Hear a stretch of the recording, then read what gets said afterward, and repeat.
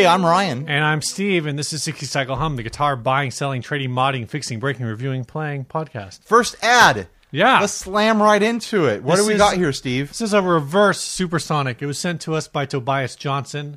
This ad says, this is a beautiful Squier Supersonic in blue sparkle from 1997, 1998. But chances are, if you're looking at this, you already know all about it. The guitar just had a setup.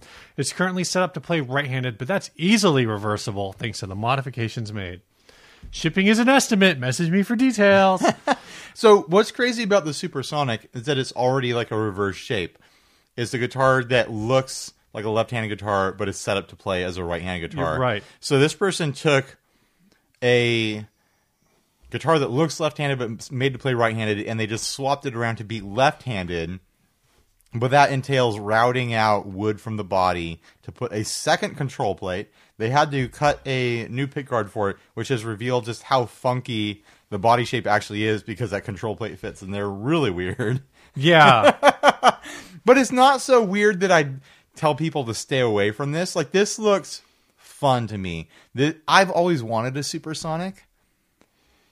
And flipping it around to be reversed, I want a left-handed Supersonic for me to reverse to be a right-handed Supersonic. The one problem with this is he says it's reversible, but the only way it's reversible is you have to you have to keep that secondary control plate. You swap plates because there's two plates on there now, which is buck wild when you sit and really think about it. It kind of looks like control plates. It kind of looks like a kind of a tooth, or it looks like walrus teeth, a starfish. Yeah, it looks like legs coming off. It looks like I forgot what they're called, but they were like the ninjas in Super Mario Brothers 2. Yeah, those little black ninjas. Yeah, that's what it kind of looks like. Only it's white with silver legs. Seriously though, go play Nintendo, kids. Fender, come out with a reverse Supersonic body. Oh my gosh, and make it right-handed, and I'll super be interested. This actually, so the reverse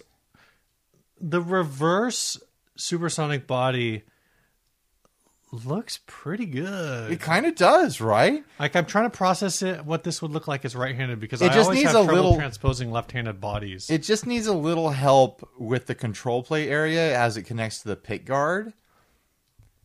Well, I mean, if it was a proper, I'm saying if this was a true left-handed model, then it wouldn't be this super insane pickguard. It would be the regular right-handed pickguard, but left-handed. Exactly. But, I mean, one of the things that has kept me from buying Supersonics in the past is that I just don't like reverse headstocks too. And so this fixes the reverse headstock as well. Did not think about that. But then it's kind of funny because as you hold it, the Squier logo is going to be upside down, which I'm kind of in love with that thought too. Yeah. Having an upside down logo on a headstock is pretty funny to me. Do you have any idea what these are actually going for right now? I feel like 809s probably be fair. Really? I think they've hit a bit of a collector's peak. Do you think $800 is fair in this condition? No. Okay. It should be $1,200. Oh my gosh. Because you're getting double the guitars. You're getting a right-handed guitar that can be swapped to a left-handed guitar so easily. So easily that he'll do it for free. Oh, if he's going to do it for free, then. He will do it for free. Maybe it's I'm eBaying Squier Supersonic. Oh, we got routing templates. Oh, boy. This is the part of the show where Ryan looks things up on the internet. I don't see any popping up on the eBay. Interesting. What's the name? There's some a guy that has become a collector of these, and he uses them for his professional performances. I can't remember his name. Someone say it in the comments section somewhere on the Facebook page. Let's see if I can look at completed listings. I mean, you probably can. One sold. It says $1,000. Yeah, for a white one. That sounds high to me. I see one that ended asking for $1,100, and another one that sold for $1,100.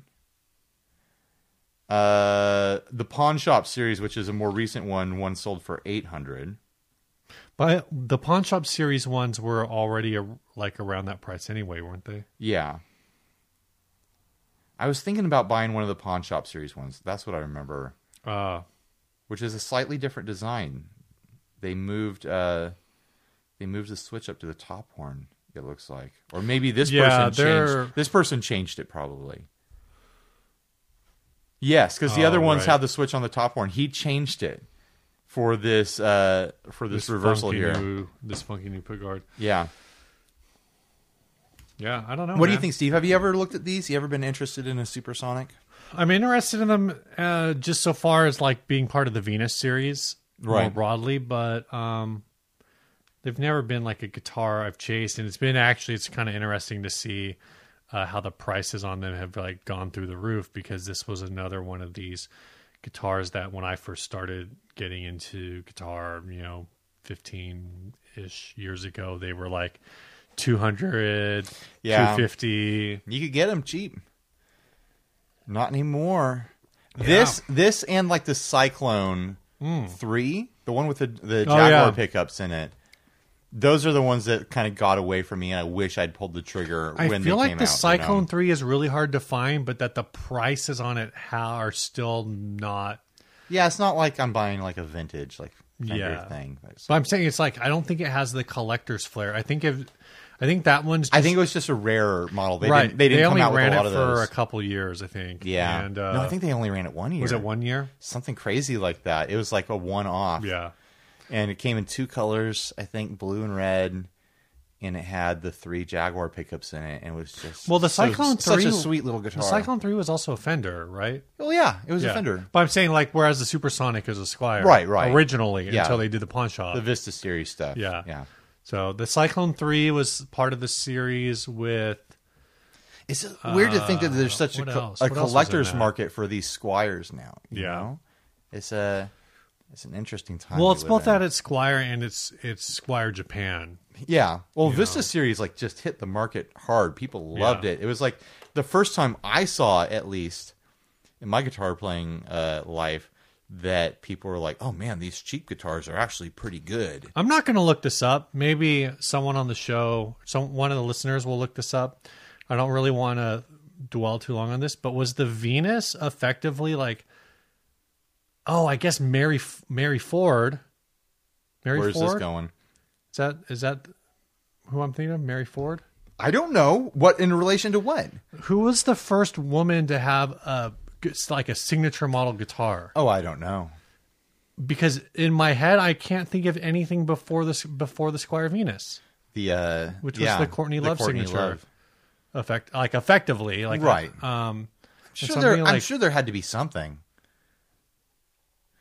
Yeah, I don't know. And if there wasn't, it's just because signature instruments weren't a huge deal. I sound like I'm minimizing the effect of the patriarchy here, guys. No, I feel like there must have been a signature guitar for a female. Well, it's like I just don't know when because obviously more recently artists who are older than Courtney Love have had them. So like Joan Jett has had the signature Les Paul. Other. Actually, I guess she's the main one I can think of. I'm sure maybe Jackson has done some stuff, but I don't know. Like I said, I don't want to super get into it. It's just a thing I thought of. Sure. If you guys want to talk about it in the comments, that'd be cool. Tell us what we don't know. Yeah, I'd love to learn. Educate me. We love to learn here on 60 We're Cycle going to learn. Education is fundamental. What's new? What is new, Ryan? I got a box cutter here. Should we cut a box? Yeah. We're going to do that first. While Ryan's cutting this box open, the person who sent this guitar is also the person who allowed us to purchase this beer. This is from Maine Beer Company. I picked this up at a local shop. This is called Another One. As in, India Pale Ale? Oh, well, here's another one. You want to say who the person is, Steve? Yeah, the person is Grant Wilson from Big Ear Pedals. Big Ear Pedals, not Big Ear NYC. They rebranded. Yeah, no they big rebranded a while ago. You look like you're going to Nate Bernecker yourself on that thing, man. I know. I'm about to slice myself open. That is not a direction of cutting towards myself. And the way things are going, man, today, I think your wife's just going to let you bleed out. And I'm just gonna point and laugh. I kind of know what this is, but I kind of don't know. Oh wow, look at it's packing material.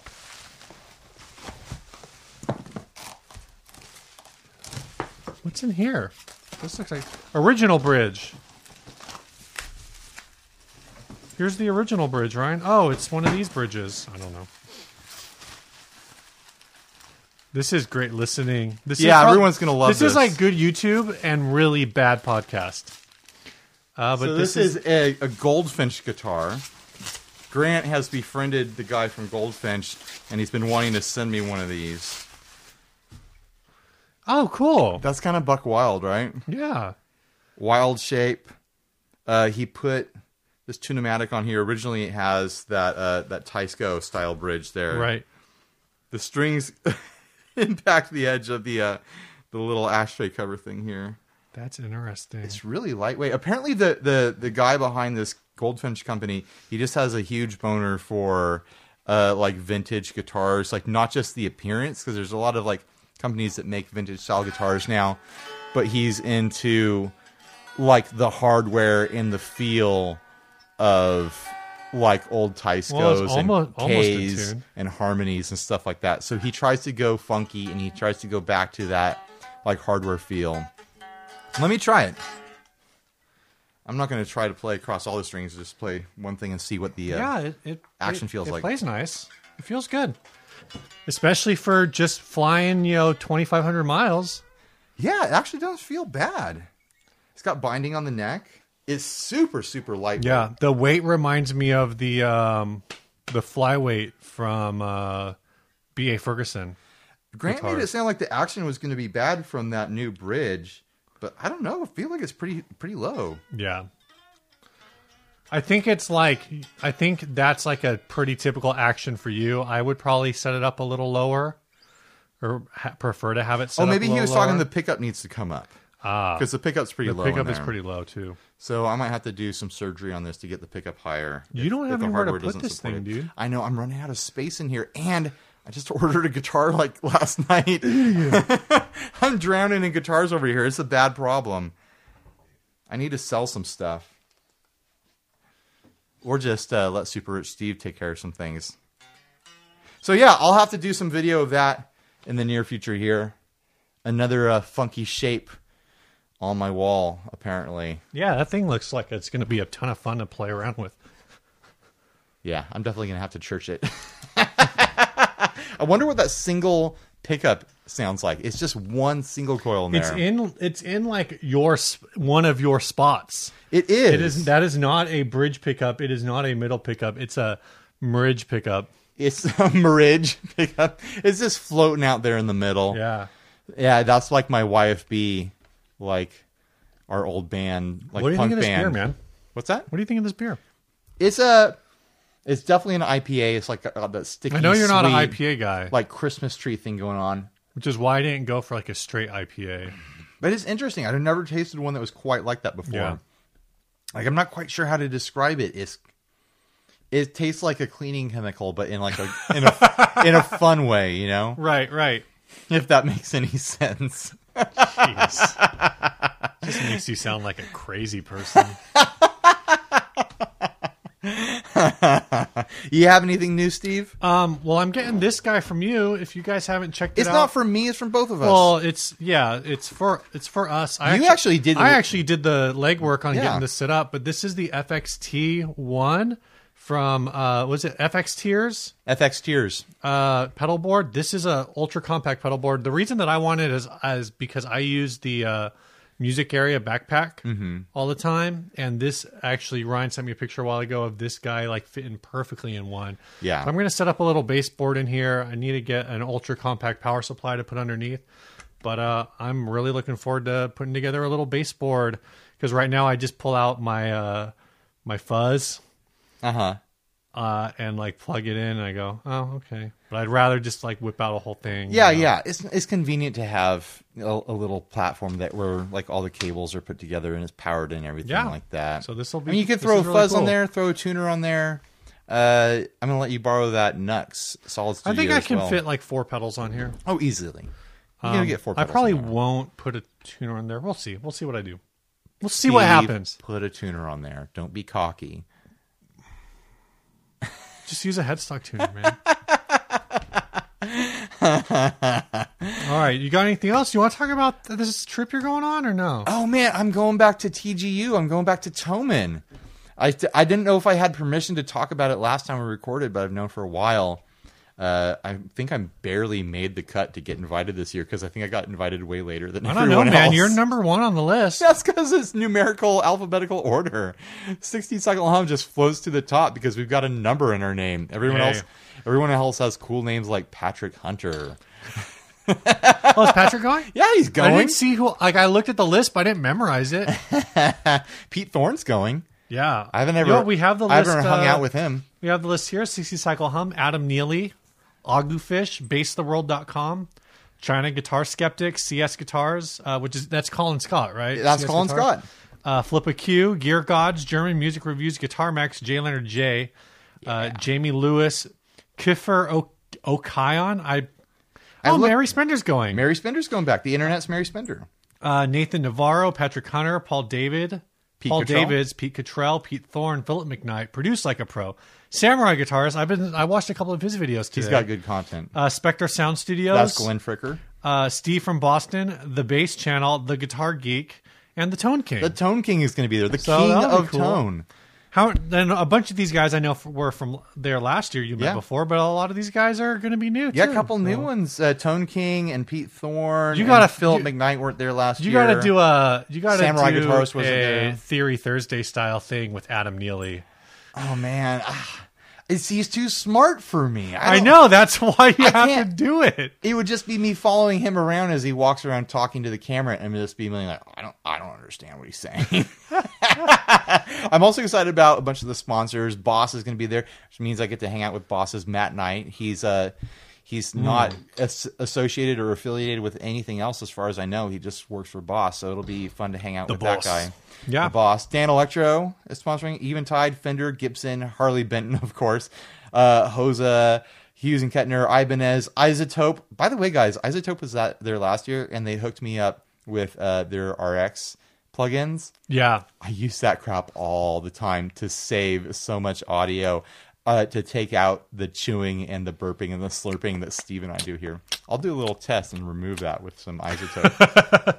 Hopefully I remember to do that. Laney, Line 6, Presonus, PRS, Rev, Strandberg, Vox, Yamaha, Zoom. I've been thinking I need to figure out if the Zoom people that handle like the recording side of stuff, or if it's like going to be the guitar effects. I'm assuming guitar effects. Probably both. I've been thinking about taking my Zoom 2100 with me just to sit down with like a Zoom person and be like, check this out. Here's a piece of history. Because that was like my first multi-effect I ever messed around with. Oh, yeah. The 20-year-old multi-effect pedal that I'm still hanging on to for some reason. Also, I mentioned that I got the Helix Stomp a few weeks back. Mm-hmm. They hooked me up with that so that I could use it at TGU for direct recording. I'm putting together a board where it's going to be battery powered, which is awesome. And I'll have a few other pedals on there and be able to do like my field recording and on the fly recording on the floor of Toman to make all the content I want to make. So I'm excited. I'm going to be leaving in a week and a half as of this this episode. Right. So it's coming up quick. Geez, I didn't think I realized it was coming up that fast. Yeah, it's coming up fast. I'm getting pumped. I'm getting all my gear together. First topic, Steve, or do you want to do sponsors? Let's do a sponsor. This week's first sponsor. Let's make we that didn't money. grab anything. We always forget to grab stuff, but I'll let you do it. This week's first sponsor is Chase Bliss Audio. Well, I'm not going to grab anything right now because the thing that I would normally grab is on my board right now because I've been using it. You have other Chase Bliss pedals, but right? I want to talk about the Condor. Right. Let's talk about the Condor.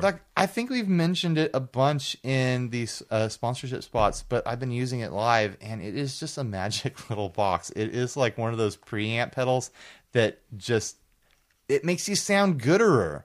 You know, I left it on. That's what you really need. Always on this last Sunday when I was at church. And every time I turned it off, it was like, I don't need this song. I was like, oh man, I really needed it. I kept turning it back on. It just does something magical to your signal. It just warms it up. It just makes you sound better. It's really easy to adjust. You ever use it as an auto wah?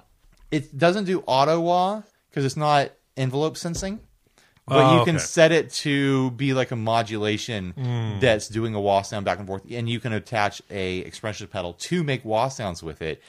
The way I'm explaining using it just as a preamp is such like a scratching the surface thing to Right. do with it, because it can do everything. Well, it does all of It's the things that insane. like every Chase Bliss pedal does, which is give you like full control over all of the Yeah. knobs. Every Chase Bliss pedal is also a chorus. If you Oh my god, that's not what I meant. If you mess around with it long enough. I mean, that might be accurate though. I It's definitely pretty know. accurate. I definitely know that Tonal Recall. Sometimes I was like, oh, I just turned this into a chorus. How do I stop that?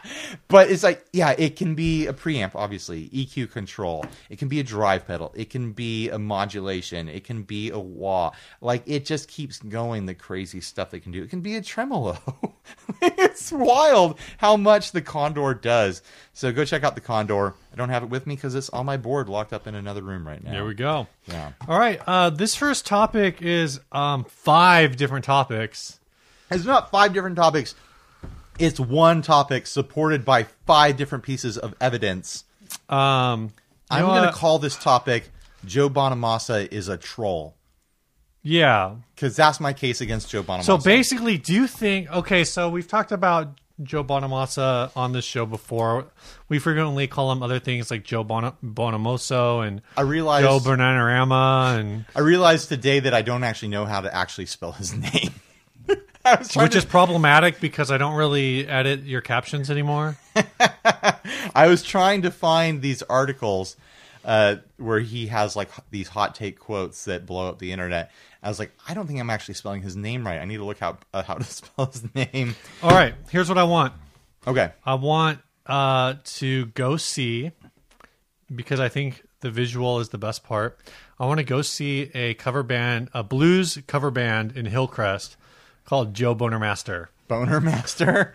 For those that don't know, Hillcrest is our like LGBTQ part of town in San Diego. I mean, these days, all of San Diego is Boners the LGBT. Boners part of town. can be cis male and They can be. cissexual. They can be. Is that the way they to could be describe They it? could be anything, but Yeah. I feel like that is the application where it would be the best. It'd probably get the biggest audience. Anyway, this first quote. So the thing with Joe Bonamassa is he always has like a quote. And even if he's actually right, like most of the time, if you read the entire article, you're like, oh, he's kind of right. Right. But- I mean, well, the articles it always- themselves are like tame and rational. But there's always then- some opening statement. So I this think one, it's intentional. I think like I think he comes up with the hot quote first, where he's like, I'm gonna come out and say that people who play pedals are lazy, and then I'm gonna come up with a really like subdued, like rational article to just wrap around it. Because Yeah. my theory is that because these things come out like almost regularly. It seems like they come Yeah. out like every 2 or 3 months. Yeah. I think he's on a media schedule where he's like, I got to keep like a new article in the news. I wish we to had- like get people to keep looking me up. And these literally there was one in February and there was another one like a week ago. So that's like And exactly 3 months the apart. Music Radar articles Yeah. all have links to his albums and stuff like that. Right. They're advertisements. Oh, there was also one. So there's October 2018, February 2019, May 2019. So that's pretty close to being on that 3 to 4 month schedule. He's on a schedule with these. I think it's intentional. I think he's intentionally coming out with these hot take, like articles to do a marketing thing. Yeah. Which one of these? Do we want to read all of them? Yeah, let's go through them all. All right. So the first one that you've got listed here. We don't need to is, do them in detail, but we can riff on them. I'll just read some of them are just a single quote. So this first one is pedal users are fucking lazy, says Joe Bonamassa. This next one is, and then he goes on to say like, well, if you're spending all your time like, tweaking pedals and whatever, like you are trying to chase like that perfect tone. Well, you could have just invested all that time in like actually learning how to play, which Right. But he's also, in that one, to be fair, I mean, I feel like we're giving him too much of a benefit of a doubt starting out. To be fair, he was digging at people who are like noise musicians Right. and like ambient musicians and stuff like that. People who aren't doing, electric guitar into hot amp blues rock, yeah. So he was taking a bit of a dig. The one back in February was Joe Bonamassa thinks you don't need a lot of money for great sound. Says Paul Reed Smith is just another corporate guy now, which isn't even what he actually says about Paul Reed Smith. What he actually said. Okay, so what he actually says about Paul Like Reed's, the article is basically him saying what everyone else has been saying for years. Like, oh, you can sound really good with like an affordable guitar Yeah. and like a Hot Rod Deluxe. yeah, Like, yeah, Joe, we all know that. You're the one who needs to realize that because you're the one with $500,000 vintage Les Pauls and Dumbles and things like that. We all know that a Hot Rod Deluxe sounds just fine because that's what we can literally afford. but it's so funny because the thing makes it sound like it's going to be Joe versus Paul Reed Smith.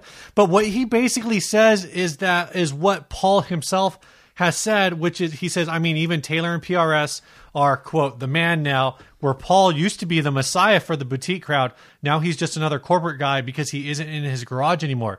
And Paul has said the same thing. Yeah, like, paraphrasing what I've seen him say in interviews is basically, yeah, I used to make this stuff in my garage and people and it was like a one-man thing. Now I make them like in a shop. yeah. They're still made to the same standards. They're still Probably super better high standards. Yeah, they're still super high quality. I mean, talking to But- Bob Taylor, he's like, yeah, stuff is better now that I Yeah. have other people building it for me.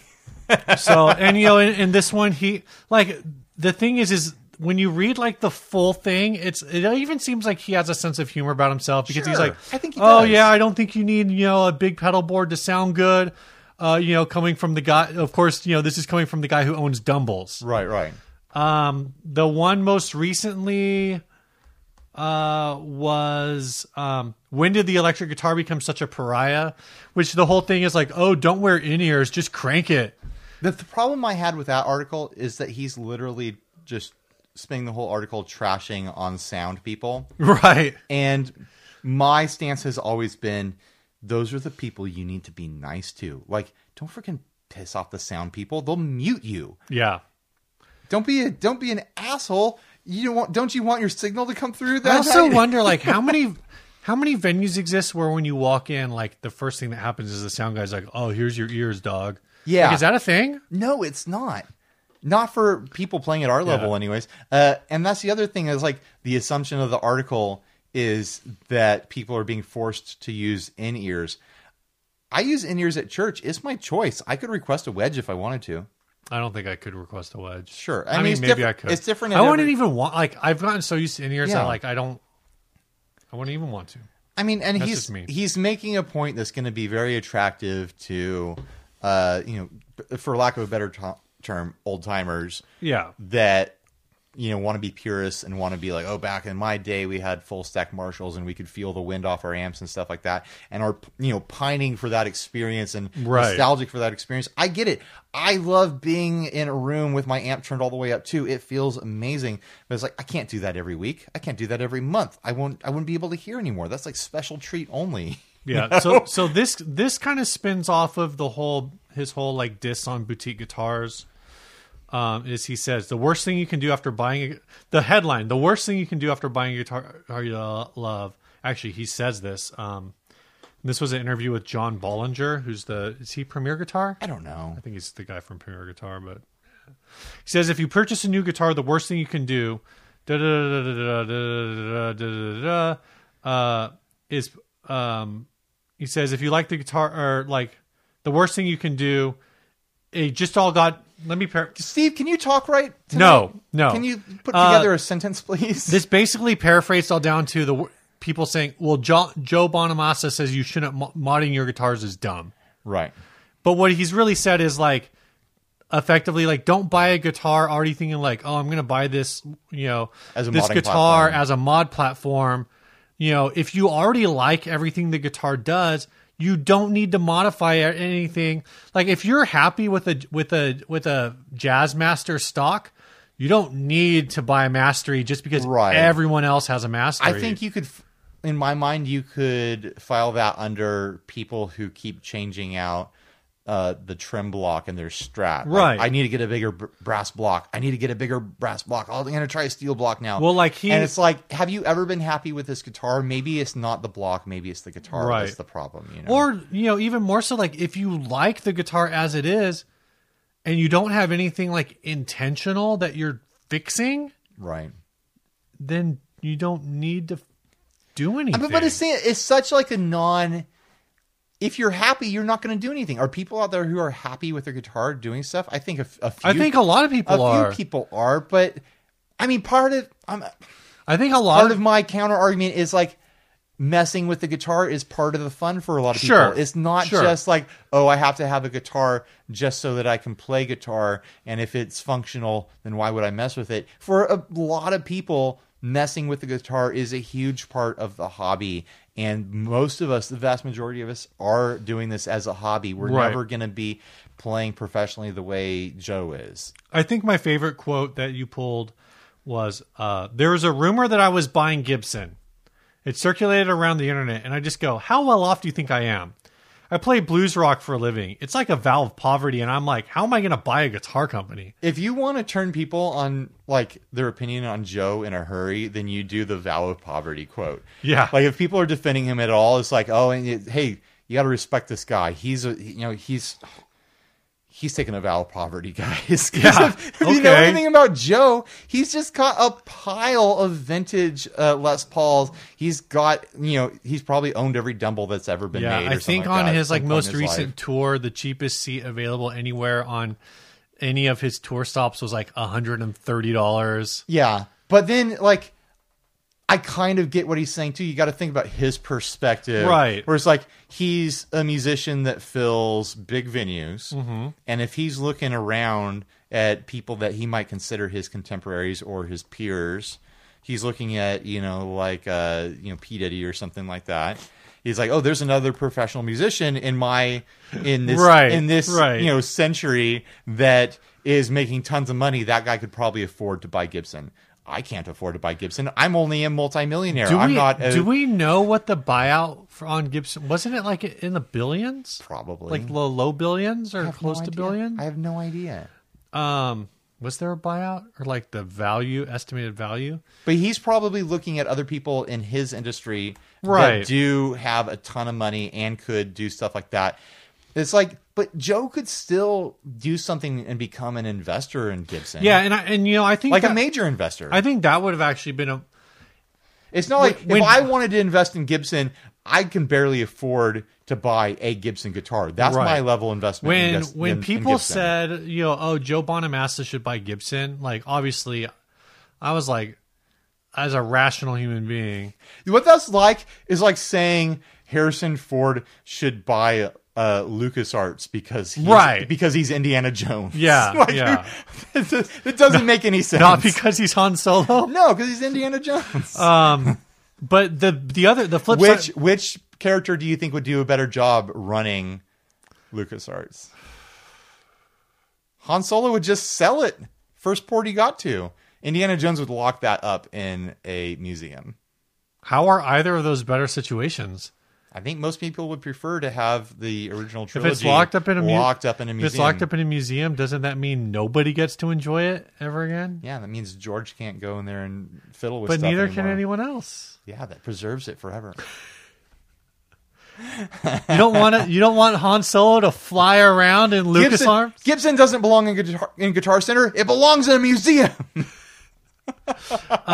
No, so what I actually was thinking about though was you see it a lot in sports where a former professional athlete that is like well known and like has like relatively goodwill with like the locale will become like a 1% investor and the face of the investment team.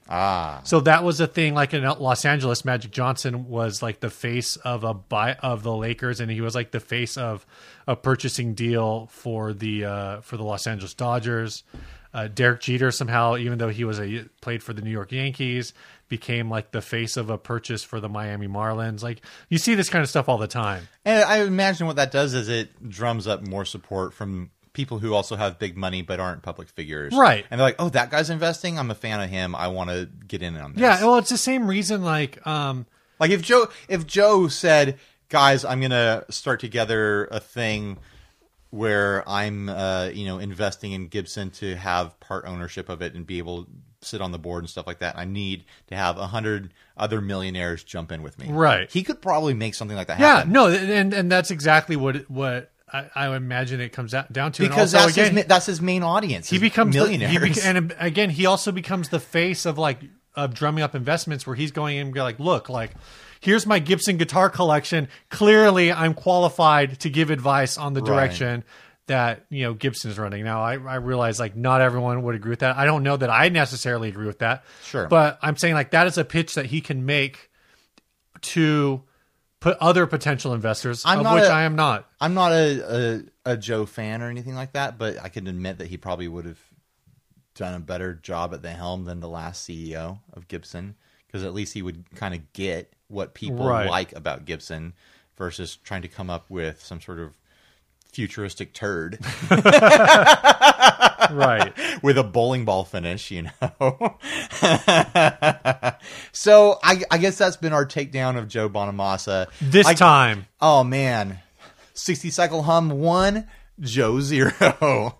Bring it. Roasted. I mean, there's no point in us criticizing him as a musician. He's obviously a talented guitarist. It just definitely seems like he's engaged in the same kind of marketing that we are also engaged in, but he has a much larger audience than we do. Game recognized game, Joe. Game recognized game. I see exactly what you're doing. Did that just become Joe Bonamassa 1, 60 cycle hum 1? No, but I'm saying I'm in the business of making content that I want people to click on. Right. Joe is doing the exact same thing. He's making content that he wants people to click on so that they remember that he exists, so that he stays in, their forethought. It's brand recognition. Mm-hmm. It's a reason why McDonald's runs commercials. Everyone knows McDonald's exists, but it's just brand recognition. They're like, we got to keep you on the tip of your brain, so you always McDonald's is just there a little bit, Yeah. Joe Bonamassa, the McDonald's of musicians. Steve said it, not me. All right. I agree with him. But let's move on to our next ad. This was sent in by John Kaysen. McDonald's delivers a consistent quality product every single time. You can't argue with that. Yes. You know exactly what you're getting when you walk into McDonald's. I don't know if quality is... I know what you mean by I said quality. consistent. A consistent quality, not necessarily a high quality. Yes. That's what I was this saying. next ad was sent in by John Kaysen. It just says, good boy. Here's a neat truss rod cover for my 2012 Gibson SG Standard that I recently customized. So I guess they're selling the truss rod cover now. Do we have a full grab? We don't have a full grab of the caption on there. No, because I think... even originally, he just sent... Yeah, he just screen grabbed what there was. And posted to the group. That's not the interesting part about this. The interesting part is that this truss rod cover, the original one, is balancing perfectly on the top of this good boy's head. This would have been more impressive if it was balancing on his nose. Yeah. But then he might have tried to eat it. You're risking the dog chewing it up. Yeah. What other objects would you... What do you think this is? About? You think this is a... I know it's a dog. Don't say it's a dog, but what kind of dog do you think this is? Some kind of lab? Yeah, I was going to say it's some kind of retriever. I think it's a lab. His hair's too short to be a retriever, Steve. You just said it was a lab. Is that a type of retriever? Yeah, there's the Labrador Retriever and the Golden Retriever. You're thinking of the Golden Retriever, which is typically long hair. Also, people can cut their dog's hairs, Ryan. I know, but a Golden Retriever with his haircut looks way different than I think this is like a brown lab. Looks golden to me. Fine, it's a golden lab. I don't know what kind of dog this is. I don't know stuff about dogs. I just know that this is a cute ad, and this is a great way to get attention on Reverb. What other guitar items would you want to put on a dog's head? Did you put a pedal on a dog's head? If I could get a pedal to balance on a dog's head for a picture, I would super do that. You should get your brother's dog over here. It's right over there. He's too hyper. I don't think I could balance anything on his head. Pickups, you could balance pickups on there. If you got some nice gravity picks or expensive picks that people sell, balance that on a dog's put a nose. stone pick on there. You know, it would be cute balancing stuff on a turtle. Make a shot with a turtle. Not as cute as a good boy. No. Also, depending on the shape of the shell, it could be difficult. That's true. You get a box turtle that's got those spikes, and you're just getting a tripod going on 3 spikes, and then that's real balance right there. Yeah. You could put like a big muff on top of a turtle, and it's not going to rock if it's got like those spikes on it. Oh, that seems like borderline cruelty You to put a pedal that big on an animal that small. You could put what kind of how big turtles get, Steve? Box turtles are like this big. They're not that big. It does. Forget about box turtles. It could be any turtle. You could put an amplifier on one of those Galapagos turtles at the zoo. Do people have those as pets? Probably. There's rich people out there, dude, that have everything as pets. Joe Bonamassa probably has a Galapagos tortoise as a pet. Probably does. He's waiting for it to die so he can make a pick guard out of it. That's dark. You get a Galapagos turtle. You could stick an amp on there, and the only thing that's going to make it fall off is when that Galapagos turtle gets horny and tries to bone down with another turtle, because they do that all the time. When you go to the San Diego Zoo, you go by the Galapagos turtles. If they ain't boning, something's wrong. Those turtles are sick. If they are not getting it on, I'm right. I usually don't. I don't like how that's Google, like a dead end down there. So I usually try to avoid the turtle. It is a dead end down there. Like you have to. I feel like they're kind of hiding it because they know that the turtles are. You always walk past busy. the turtles, and then like you're like past the turtles, and then there's crocodiles. You're like, oh, how do I get out of here? Oh crap! I gotta walk by those turtles again. If you YouTube Galapagos turtles San Diego Zoo, I'm betting you 3/4 of the videos are gonna be those turtles boning down hard. They are horn dogs over there, and they're old too. They're all like 140 years old.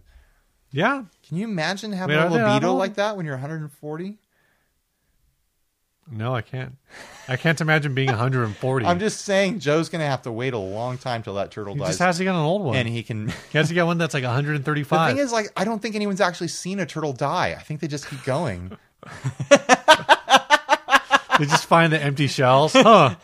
This turtle must have died. That's why they get... Turtles don't die. They just get raptured. That's why they get endangered. When the Earth was born into existence, it came into existence with its maximum amount of turtles, a finite number, and like they've just been dying off ever since as people like try to hunt them and eat them. And if you just leave the turtles alone, we'll have a consistent amount of turtles for the rest of history. Oh my gosh! You got to make a note about the turtles, Steve. No.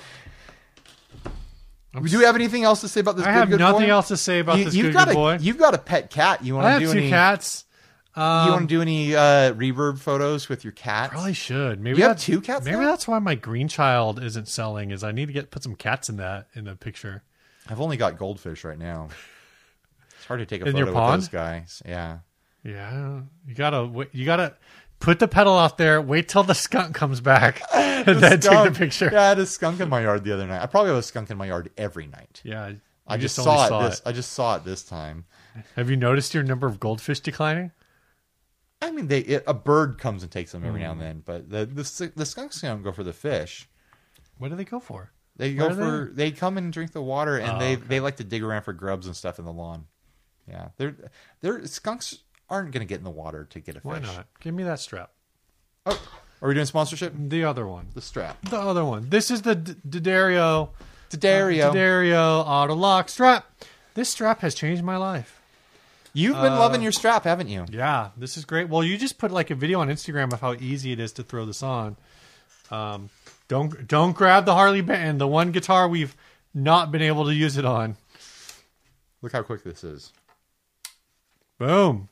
That was actually a little bit slow too, because it's a little bit of a tight fit on this one. Just Boom. right on there, comes right off. Yeah, this is a great product. This was designed by Ned Steinberger, like some of their other products, and I keep mine in my backpack, the one I was talking about earlier, specifically because it's a universal and it's a strap lock, which means like I keep it in there because I never know if someone's going to be like, "Oh, hey, don't play your bass." I've actually had a problem with my Eastwood bass in our new place. It's picking up like a crazy digital noise. Oh, really? So I've been playing a different bass that doesn't do that. Bring it back here. I'll play with it. I'm still gonna play it. Oh, okay. Oh, do you want it for videos? I'll bring it. No, back. I don't. I'm not gonna play bass in videos. Are you kidding me? Anyway, so this is perfect because I can use it for anything, and it just snaps on, snaps off. It's just in my bag. And it's a cool, comfortable strap. Yeah. I'm a big. Well, fan. you have the padded one. I have the seatbelt one. But that one's the padded too, right? No, it's not padded, but it's a softer seatbelt. Yeah. It's a little thicker than like a mono strap, so But- it's nice. Not even the padding, because I don't own any other padded straps. I've never Yeah. been like, I need a padded strap. I just like that it's that slippery nylon. I like a strap that can slide on my shirt and not get bound up on stuff, because I want to be a performer with my guitar. I want to move it around. I don't want it to be stuck in one place. It's a prop for me Right. as well as an instrument, you know? Yeah. I want to be able to move around with the thing, and these sliding nylon straps are really the way to get that. So Yeah. I'm stoked that they went with that kind of material instead of doing some kind of sticky suede or something. Yeah. This episode is also brought to you by Squatch Design Co. That's true. They make these lovely wooden pedal boards. They're very high quality. They're actually made by Dan Dolan of Dan Dolan Customs on this This run. is like a original version. The Yeah. newer ones, apparently, people are saying they're prettier. People are saying they're better. They're definitely not green. They're different. Yeah, well, I put these sticky pads on there that turned mine green. They have a new logo, which is cool. The new logo is cool. But these are the way these are made is they make a run of them and they put them up for sale. That's it. Yep. And that means they're a little cheaper than what you would get from like a custom shop, but you can find something that's really good looking off the shelf, and they use like locally sourced wood, so you're not stuck like waiting around months and months for some wood that's super hard to get. You're gonna see what you want, you're gonna order it, and then what you order is what's gonna show up. You're not waiting for them to cut wood. You're not waiting for them to glue wood together. You're not waiting for the clear coat to set. When you order a board, it's already made. It's literally the one in the picture. That's the one that shows up days later after they ship it to you. You don't have to wait months anymore. They're just making wood boards and popping them out over there. Yep. So I believe it's squashdesignco.com or Yeah. maybe it's squashdesign.com. Go check them out. All right. This next topic was sent to us by Joe Braga from the group, and I will find it right now. You didn't screen grab it? No, We're flying by the seat of our pants here. it shouldn't be too hard to find. I have faith in you, Steve. She asked, "Is there such a thing as a pedal exchange program? Equal or same value kind of swap when you don't have local gear swap meets and guitar/gear festivals? Where I live is musicians' no man's land of DJ EDM, Miami. So live music isn't supported here, let alone the stuff I hear you guys on the West have. Uber jelly." I had no idea she was in Miami. Yeah, neither did I. Anyone know of a gear or pedal swap program for when you can't sell pedals as fast as you'd like to try new ones? I mean, there's the wheel pedals. Yeah, Well, so not anymore. It's gone. We discontinued that. So I think you like. I don't know if there's anything like this online. I think it's kind of tricky because you'd have to. Everyone would have to be in kind of like a database situation. I think there is like a Reddit group where people swap. Oh, really? Yeah. Let me see if I can find that real quick. But there's a lot of like neat little things on crevices on Reddit that you kind of like get into, and you're like, huh, Oops. that's a thing. My internet's slow right now. I might not be able to find it. But this does remind me at least a little bit of what we were doing with Wheel of Pedals, though that is a little more random. And in turn, it just ended up being like a lot of people, because I think when you're in a face-to-face situation for like where there's going to be a gear swap, you can like load up a pedal board with everything you're willing to part with, and you go there with your whole board, and so everyone else is going to do the same. And you're like, oh, I got this, JHS delay, and I want to try the Walrus delay. You want to trade guy who has a Walrus delay and wants something else, and you can swap stuff around that way. But with the Wheel of Pedals, it was a little more random, and everyone was afraid of getting the roadkill. Even though we said we'd help people out if they got the roadkill. The person who got the roadkill, I think, ended up getting like 3 pedals and a shirt and a ton of and crap. some cables. Probably a strap and stuff too. Yeah. Yeah, they got hooked up. But yeah, I don't know, like whenever I look at the concept of like a pedal swap sort of thing, it just feels like it gets too complicated to me, because it's like everything is worth different amounts. Yeah. And if you want something else, sell the thing you have and use the money to buy the thing you want. Well, and I think that happens a lot too, is because there was one a few months ago in San Diego. I didn't go to it, but I know the Tone Jerks went to it and they bought some stuff. And so I think there are people who are going in and they're, everyone's got their board that they're of stuff they want to sell, and so people are walking around going like, "Oh, you're selling that? Well, would you be willing to trade for this other thing?" Sure. Or you do a 3-way where you sell your pedal to somebody for cash, then you take that cash and buy the pedal that you wanted to swap it for. I think, it's all instantaneous. I think in the terms of like a physical meeting sort of thing where everyone's like in a swap meet, garage sale sort of environment. I think that's fun, and I think that works. But you got to have a big enough community in a city for that to happen. And it doesn't sound like that's the scene in Miami. I was thinking more along the lines of like if there was like a pedal swap service online or a group or something like that. It just seems like it's such a narrow audience. Like, I've got this thing who wants to trade for this other specific thing that I want. Like, I feel like for it to be successful, you'd have to be closer to the wheel of pedals where it's like, I want to get rid of this. I'll accept almost anything that's worth close to the value. Otherwise it's just, I can't imagine there being enough momentum behind something like that for it to be worthwhile. Mm-hmm. Maybe that's just me being cynical. I don't know. And also, it's just like once you figure out how to sell things online, you just sell the thing that you have and you buy the thing that you want. It's easy. I mean, that is another way to look at it. Yeah. I mean, the real way to actually do this is to have like actual friends who collect pedals and have the relationship. Like, I feel like with you, I could be like, "Oh, you've got that. You want this? I'll trade you." And it would be a really easy arrangement for us. Well, you could even do that. Like, you could legitimately do that in our group on Facebook. Sure. I think people could do that. I think it's an untapped kind of thing. I'm sure there are groups that are specialized for it. I think, one of the issues with doing it online is there's always a little danger that someone's going to jump in and like be like really sketchy about it. But, I mean, every now and then someone's like orchestrated a deal with someone on the group, and I've had them, like one of the parties, message me and be like, "Hey, do you know this dude? I'm about to do a deal. Do you know like, if he has like any sort of clout here or any sort of history or anything like that? I just want to make sure people know who this is before I, mail something to them and exchange money and things like that." And I mean, that's kind of the benefit of being in a well-built online community. Right. I would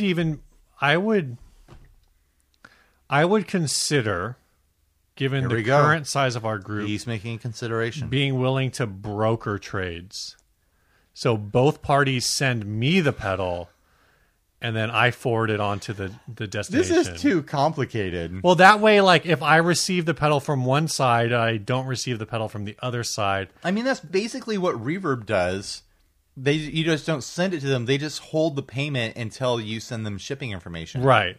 They're brokering a sale between two people. Yeah, and then taking a fee. I got myself in trouble a few months back. I sold something on Reverb. And you didn't ship it? No, I shipped it, and then I got home and I was looking around for the receipt, and I think I literally crumpled up the receipt as walking out the post office and threw it in the trash. Sucker! So I'm like, oh my gosh, I have no way to prove that I shipped this. And it would be on the person receiving it to be like, "Oh, I got it," to tell Reverb to send me the money. So I drove back to the post office, and I know people are going to mock me for driving to the post office. I know that you can arrange direct pickup stuff now. I don't do that. I like to go to the post office. I'm a Luddite. I go to the post office to drop things off, but I buy my postage online, Ryan. It's cheaper. Save like $1. So anyways, I go back to the post office, and I go back to the person that I checked out with, and I was like, "I'm so sorry. I threw away my receipt, and I need it. Can you pull it up?" And he was like, "Well, let's look through every transaction I've done in the last half hour." Yeah. I was like, "There's me. That's me." And thankfully, he was able to save my ass. So thanks, post office guy. He saved my ass months ago. All right, you want to do some housekeeping? Yeah, let's housekeep this thing. All right, this week we have one person joining us, supporting the show through our Patreon, patreon.com/60cyclehumcast, and that person is Grant Wilson. This is a Grant Wilson episode. We got beer from him, we got a guitar from him, and now he's patronizing us. Patronizing us? Mm-hmm. So Grant is now supporting the show on the bragging rights level, which is ridiculous. The $25 level, and I think... right now, he is the only person who has bragging rights. Yeah. So congrats, Grant. You are better than everyone else. Basically, what Grant Wilson is doing in between the Patreonage and sending us this beer is he's supporting us basically like $1 a day. He is adopted podcasters as like his adopted like Right. so like a sponsor a child program. Oh my gosh. Like for $1 a day, guys, you could make sure that a podcaster has beer and burritos in his belly and has the strength to continue on to produce another episode next week. Just $1 a day, guys. Just $1 a day. Anyway, if you We should send a picture of ourselves to Grant for him to put on his fridge. Yes. It doesn't have to be $1 a day. It can be $1 a month, $1 a year. $5 a month. I don't you care. know, whatever. We've got multiple tiers, and we'd love to get support from you guys to help make the show. Help send Ryan to Germany and Summer NAMM. No, the Germany thing is covered by the sponsors. Shut up, Ryan. Trying Although to justify our existence I here. could take a salary out of that to support my family while I'm That's gone true. for a week making content. That is true. That's something we'll have to discuss, but I probably shouldn't do that. But anyways, I mean the Patreons are paying my way to go to Nashville to Summer NAMM, which is a huge deal. I'm planning on making somewhere between 20 and 30 videos out there. For Summer NAMM? For Summer NAMM. Jeez. I know. I'm going to haul ass to get as much content as I can. Huge mistake. I'm going to be working my butt off. I know. And it's like, Sounds like a rookie move. it's my second time. It's I know, probably that's my why. 7th NAMM. You should know better. But I'm going to stretch it out. I'm not going to publish everything all at once. I'm looking at You're going to do the Henning game. I'm going to do the Henning gang. But I'm not sure I could pull that kind of money out of my bank account to do that for myself. Right. The Patreon supporting us makes that sort of thing possible. Yeah. Anytime if we get pedals made, like the 50/50, it's because we have money sitting in an account thanks to the Patreons. Yeah. I mean, that's just the reality of it. You know, when I got the walls built back here to make the garage presentable as a studio for us, that was Patreon. All right. You can When list. I bought you can this- list. You know what, Ryan? You can list other things next episode. Okay. This camera that's recording us, Patreon money. Point being, the money that you guys send goes back into the show. Absolutely. And we super appreciate the support we get from everybody. This last ad was sent by Zachary Ryan Saucier. It's a Xenon Audition ZES-70T 1965 vintage Japanese guitar with original case. Guitar is in great shape. Missing tremolo bar replaced with a letter opener. Missing high E machine head bushing replaced with non-original. Why didn't you replace that with a letter opener? I know, right? One pickup works. The Troggle push buttons need attention. Comes with original case. I've never seen a Troggle push button. Do your research. The pickups are great. The neck is thick baseball bat, not thin baseball bat. Cool vintage Japanese guitar. YouTube for other demos. This is really similar. A really similar control situation to that Gaia Tone Yeah. that you purchased. Probably made in the same factory, honestly. Yeah, it's a different pickguard design. I think different body shape. The thing definitely different pickguard and body shape. But the thing I really want to talk about is this letter opener whammy bar. Yeah. A letter opener, this style letter opener is basically a sword you keep in your office drawer. Like, it is a stabby, pointy This is like dagger. this type of letter opener has been the murder weapon on at least 7 different episodes of Law and Order. Exactly. It is the most obvious, like, non-knife murder weapon in your house. And this person has turned this pointy thing into a whammy bar, and I'm kind of in love with it. Oh my gosh! Of all of the things to turn into a whammy bar, is a letter opener the best? I mean, I guess if you really only have the point, you could like Dremel that point. a little soft. Oh, yeah, you could definitely soften up the end and make it so that you're not going to stab it straight What through other your kind of hand when you're household reaching for it. objects we're in could a you turn into a whammy bar? We're in the garage right now, and my workbench is across from I'm us. definitely thinking screwdrivers. You get a big, long screwdriver. You know, any sort of like file or chisel or anything like that is an obvious choice. I've got a big meat cleaver on the wall over there. I've thought about turning that into a control plate or a Oh, that'd be pickguard cool. What about material. just like why a letter opener? Why not like a butter knife? Yeah, like a cool like kitchen knife or something like that, or like a big like soup spoon. A soup spoon would be soup fun. spoon would be fun. You get a lot of mass on the end of it. You have the spoon side as the part that you grab, Right. and it's just got a lot of mass, and you can really work it around. Like a weeder tool for your garden, that would make a great whammy bar. Yeah. Or I don't know, like just go get anything long. Yeah, anything long. Anything long you can drill a hole through. Wish.com. Anything long. All right.